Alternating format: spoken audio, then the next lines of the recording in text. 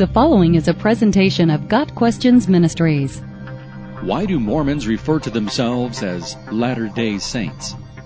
When the hunger for religious experience peaked in the 1800s, the lack of unity among the differing branches of Christian faith became a stumbling block for some.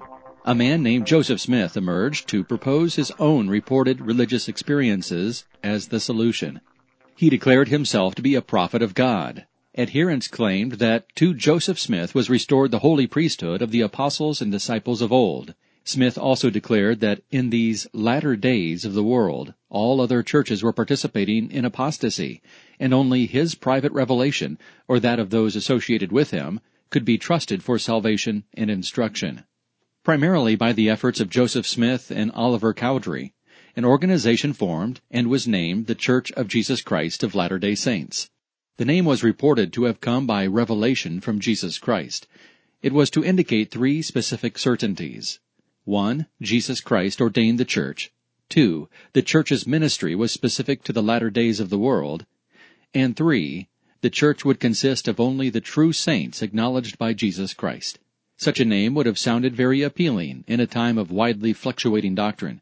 The LDS Church put forward that theirs was the task of establishing the kingdom of God and of instituting the practices of Christian religion as God intended.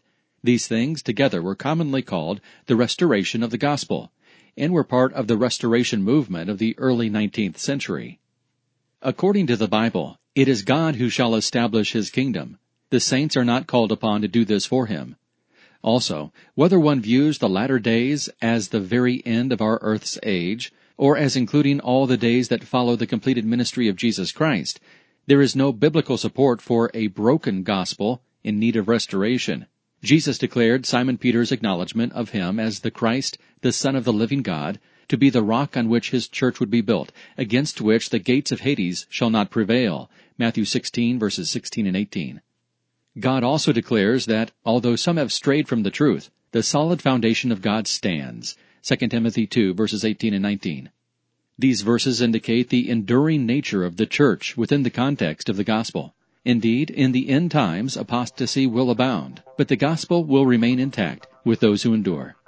The true work of today's saints is to continue to declare the truth of the eternal gospel, and to hold fast the pattern of sound words which you have heard, in faith and love which are in Christ Jesus. 2 Timothy 1, verse 13.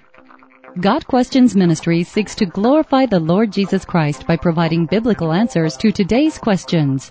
Online at gotquestions.org.